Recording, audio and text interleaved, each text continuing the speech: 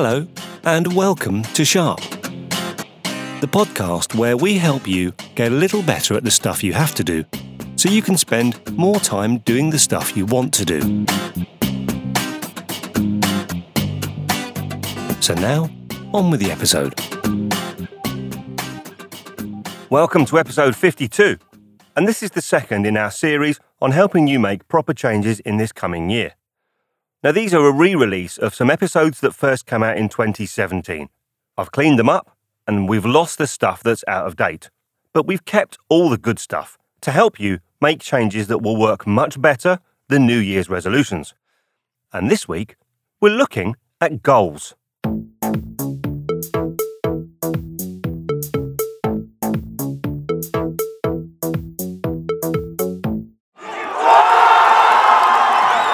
No, not that kind of goal. Life goals, personal goals, or career goals. Okay, I really need you to stop doing that. It's quite annoying. Have you finished? Thank you. Anyway, if you do a bit of research, there's loads of advice out there on how to set goals. And I've worked on this quite a lot over my career. The resource, though, it can be conflicting. So some people are saying, set great, big, hairy, audacious goals. Others are saying you should take baby steps. There's lots of chat about your comfort zone and whether you should stretch it or stay within it. Some people say set loads of goals. Other people say set a fewer number of goals. Other people say put your teeth in before you start recording. But there is some consistency out there, and this week I'm going to share with you the basic steps that people do agree on when it comes to setting goals, and the one crucial thing that many of them are missing. So first, let's look at the basics. How do we set goals? I've found 5 areas where there is some consensus that these things should be included as part of your goal setting process. The first one is visualize the goal. So have some image or a representation of what that goal is. So I reckon that you should go wild on this. Create an image that invokes the taste of food and the smell of the air and the sounds and that kind of stuff.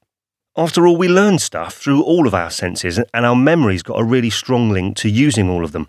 So setting a goal like this, using all of your senses, is likely to feel more real, and it will stick in your mind if you're going through a tough stage.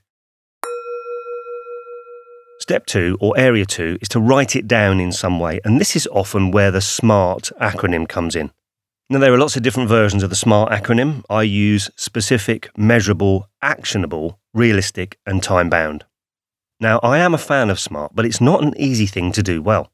And there is some debate about how you should apply the different elements of SMART when it comes to setting goals. Okay, step 3, or area 3 in setting goals, is about sharing it. Now, there are 2 very clear and distinctly separate schools of thought on this. Some people think that publicly committing to the goal gives you an incentive to make progress. But there is a school of thought that the act of sharing it actually reduces your chance of success. There's an interesting talk from Derek Sivers on TED. I'll share it in the show notes. And he shares the view that you absolutely should not share your goals. My suggestion is just decide what your strategy is going to be, share it or don't share it, and then stick to it. And then when it comes to reviewing your goals, that's the important bit. See if you can tell whether that approach has helped you or made it more difficult for you. Step 4, or area 4, is to break it down. So if it's a big goal, break it into smaller steps. And then the 5th area or stage is to plan. And that's closely linked to step 4. But plan things like celebrating your success. Plan to review your progress. There's obviously no point setting goals and then just ignoring them. So these are the areas that people generally agree on in terms of setting goals. Visualize them, write them down and use SMART. Decide whether you're going to share it or not. Break it down and then plan. Now, I'm a fan of setting goals. At home, we've got goals for our personal life as well as business life. This year, I've used the Michael Hyatt's Best Year Ever method that I've found really good because it gives you a rounded set of goals, not just for income or business, but also it makes sure that you think about things like family and your contribution, the contribution that you make in the world. They don't have to be great big things. You may want to have a statue made of you. That would be an interesting goal to have, but I'm thinking perhaps a bit more simple, how you affect the community or the people around you. And this leads me to what I think is missing from goal setting that can make the difference between success and failure. And it's one word: why. With goals, if you're not clear on why you're setting the goal, there might be no point having the goal. Let's look at some examples. Some goals that you might set may be to get a new car or a bigger house or to advance your career. So take the car one. Why would someone want a new car? Well, it might be because it makes them feel happy. And that's fair enough. And then if you ask yourself the question, well, where does that happiness come from? What is it about the new car which makes you happy? And importantly, how long is that happiness going to last? You may decide that this isn't something to set as a goal. What about the career one? Why do you want to advance your career? Again, it may seem obvious, but actually when you ask yourself the question, there could be very different reasons. It might be about income, could be about success or self-esteem. It might be to provide for your family. And if you're clear on why something is a goal, then it's a bit easier to set about making it a solid one. And here's the secret sauce. You don't need to stop at one why. Let me explain what I mean. There's a proven technique in problem solving of asking 5 whys. It's used in lean manufacture and Six Sigma, for example. When you apply it to setting goals, it could help you reframe the goal, redefine it, or even come up with new ones. Here's an example. Okay, so I'm sitting here at the kitchen table with Lisa. Hello, Lisa. Hi. And we're gonna try and do the 5 whys with goal setting. Okay, here we go. So Lisa, I've set myself a goal this year of losing weight, and I've made it a SMART goal because I've written it down, and it says I'll go to the gym 3 times a week until I've lost 20 pounds, and I'll do it by the end of June. Okay. Why do you want to do that? Because I don't feel good about myself at the moment, and I want to feel better. Don't understand why don't you feel good about yourself? Because I've got into the habit of eating too much nice food and not doing enough exercise. Why? Because I stopped going to the gym. Why did you stop going to the gym? Because I don't really enjoy it. Okay. Why don't you enjoy it? Because it's boring. Okay. So now it becomes clear that setting ourselves a goal of doing something that we find intrinsically boring is possibly not going to work. So then we can consider alternatives like taking a weekend bike ride or walking to work or getting out into the country at the weekend. Maybe on the food front, we might decide instead to reinvigorate our zest for cooking by trying out some new recipes with tasty, fewer calorie recipes, you know, the kind of stuff. Now, you don't have to ask 5 whys or be really rigid about it, but just the element of challenging the goal may open up some alternatives. And if it doesn't, and it stands up as a good goal, one that you're happy to work on, then go ahead and use the steps that we've discussed before. Visualize the outcome. Write it down and do it in a smart way. Share it or don't. Break it down into smaller steps and focus on the first step immediately. And plan to celebrate your success and review. And the great thing now is that you can review against the why. And that makes reviewing easier and maybe a bit more stimulating because you're not just reviewing the practical element, but you're also considering, has it made me happier? Has it helped me support my family? And so on. Now remember, none of this is rocket science. It is just advanced common sense. But whether your why is about being happier, growing your self-esteem, or helping others, you can check your progress against those things. And then if you're not happier, maybe you set the wrong goal. And that's no biggie. Just change it. After all, no one said your goals have to be set in stone.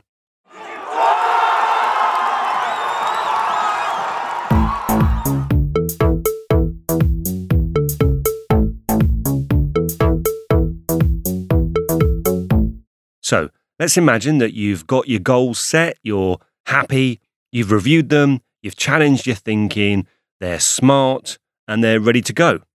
So what next? Well, you've got to do it, haven't you? And you've got to keep it up. And that's easy the day after you've set them, when your enthusiasm's high and they're top of mind. But what about a week later, a month later, 6 months later? How do you keep the focus up with all the distractions that life chucks at you, trying to dampen your enthusiasm? That enthusiasm that you had the day you wrote those goals down. Well, the great news is there's loads of resource out there to help make it happen. But how do you want to do it? Do you want to track your goals online with a device and have an app do all the work? Or are you a pen and paper, old school kind of person? Well, the great news is I've got both bases covered in this episode. We're going to look at apps to keep you on track with your goals, and we're going to look at good old-fashioned pen and paper methods as well. Okay, first of all, apps. Now, if you type the word goals into any app store, you'll be confronted with a myriad of choice. I like the word myriad. The word myriad comes from the Latin and Greek words myrias, meaning 10,000. So, if you type the word goals into any app store, you'll have 10,000 apps to choose from. So, I decided that it was time to flex my research muscles. That's me, flexing my muscles there. Good job this isn't a video. And to put the effort in to sort the good from the bad so you don't have to. Now, I trawled loads of different websites, blogs and posts. Each of these places tell you what they think about the best goal tracking apps. And I've looked at 95 different apps. Now, the good news is I'm not going to bore you with a review of 95 different apps. But from the ones that get recommended the most often, I've got what I think are the best of the best in my top 5 of goal tracking apps. So what is it about these 5 which get them recommended so often? Well, I'm going to tell you. First up is Coach.me. Tim Ferriss says about Coach.me that for adding new habits, he says, this is the only thing that got me to floss regularly. I and 5,000 plus others also recently went 30 days without booze and other stuff. Now, by other stuff, what he's actually referring to is, let's just say it's not necessarily for a family audience. So that's Coach.me. It used to be called Lift. And if you're looking for an app to inspire you, put you in touch with other people, to motivate and support you, then it's worth a look. So the second app is Goals on Track. Now, this app is not free. It's subscription-based.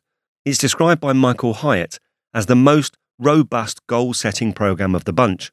I tell you what, it's really comprehensive. You set your goal, you set the actions, you've got visualization, you can track time, you can set habits, you can keep a journal. It's even got analytics and charts and so on if you like that kind of thing. Now, Goals on Track has been rated by 11 out of the 20 top websites that we researched. The testimonials include words like genius and brilliant. So that sounds good, doesn't it?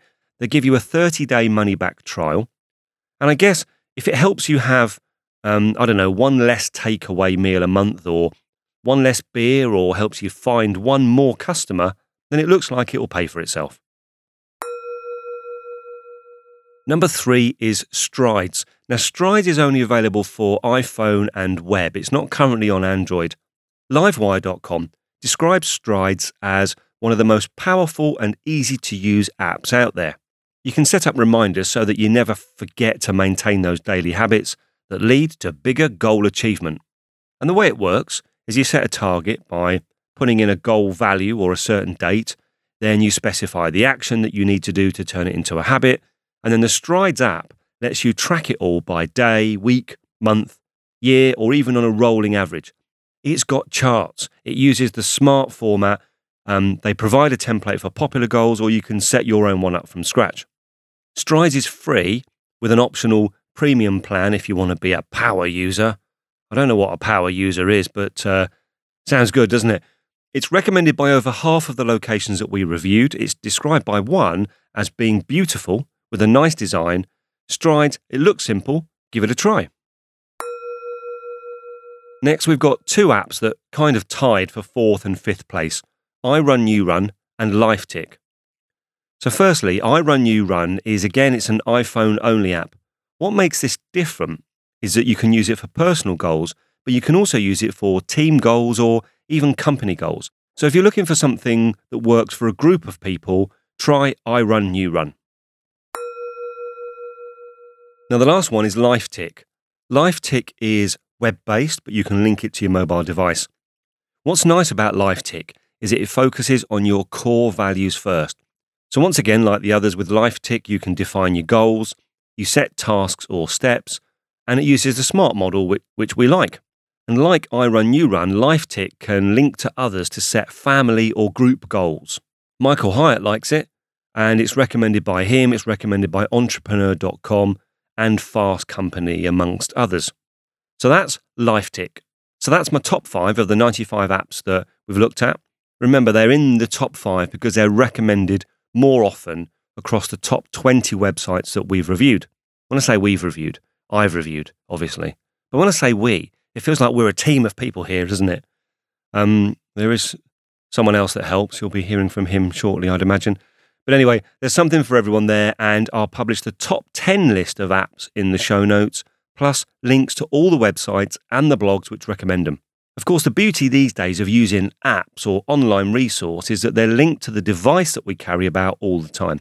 So there is no excuse for not making fantastic progress on those goals.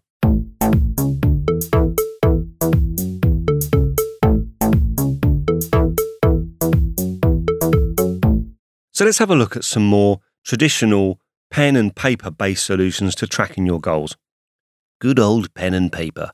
It's not just there for the nasty things in life. Sorry, turning into my brother.